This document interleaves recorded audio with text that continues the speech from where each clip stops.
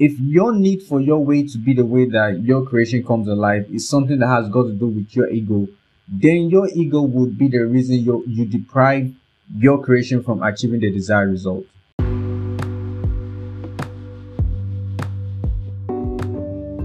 Hey guys, welcome to the Artists to Know podcast, where the next generation artists are exposed to helpful content by delving into the rise and fall of successful artists in the generation ahead. And in here, we share insight that helps these artists in their music journey. If you're an artist and you do enjoy this podcast, I hope you do subscribe. Thank you.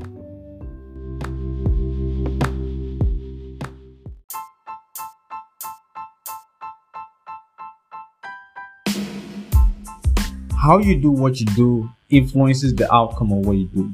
The desired outcome of what you create is the success of what you create, which means your creation achieving the result that moves your career on an upward trajectory.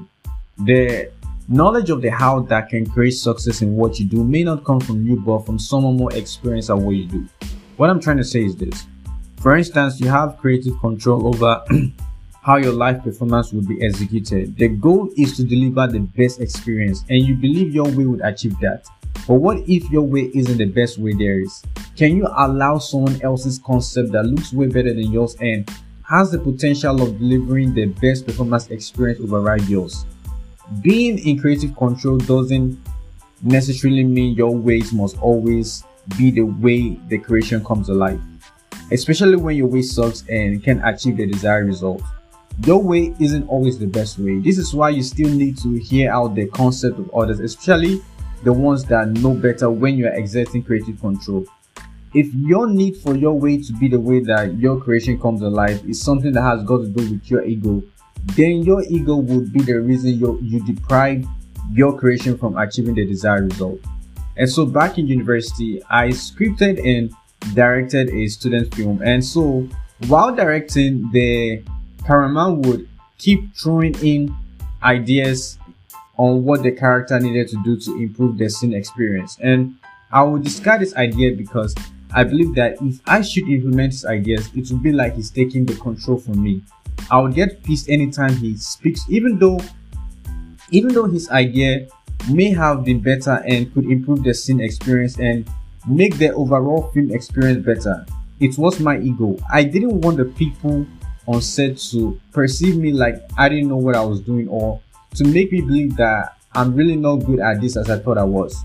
Long story short, I ended up implementing his ideas, but that sounded great even though I wasn't happy, and at the end of the day, the film achieved success. From the review we got from the viewers, it was some of his ideas that made them love the film. My ego didn't allow me to see that the outcome is success and that anything better than my idea of how should override mine.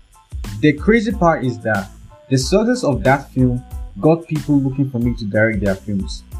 The effort should be in knowing more about what's in your creative control. The more you know, you increase the potential of your idea to achieve the desired outcome. After Whitney Houston's 2 successful albums, it was in her third album, I Am Your Baby Tonight, that she exerted her creative control for the first time in her career, which means that the output of having creative control isn't automatic success. Having creative control is to be able to have what you want done or expressed. Success is the outcome of the best how influencing what you do and not exerting creative control. I'm in full support of artists that want to have creative control. I think it's important to, but know that when you have that, it requires you to be better, stretch your understanding, and you shouldn't let your ego get you to discard others' ideas of how, because the goal is to execute the best how that can give you that success you want in your music, in your live performances, in your music video, and so on.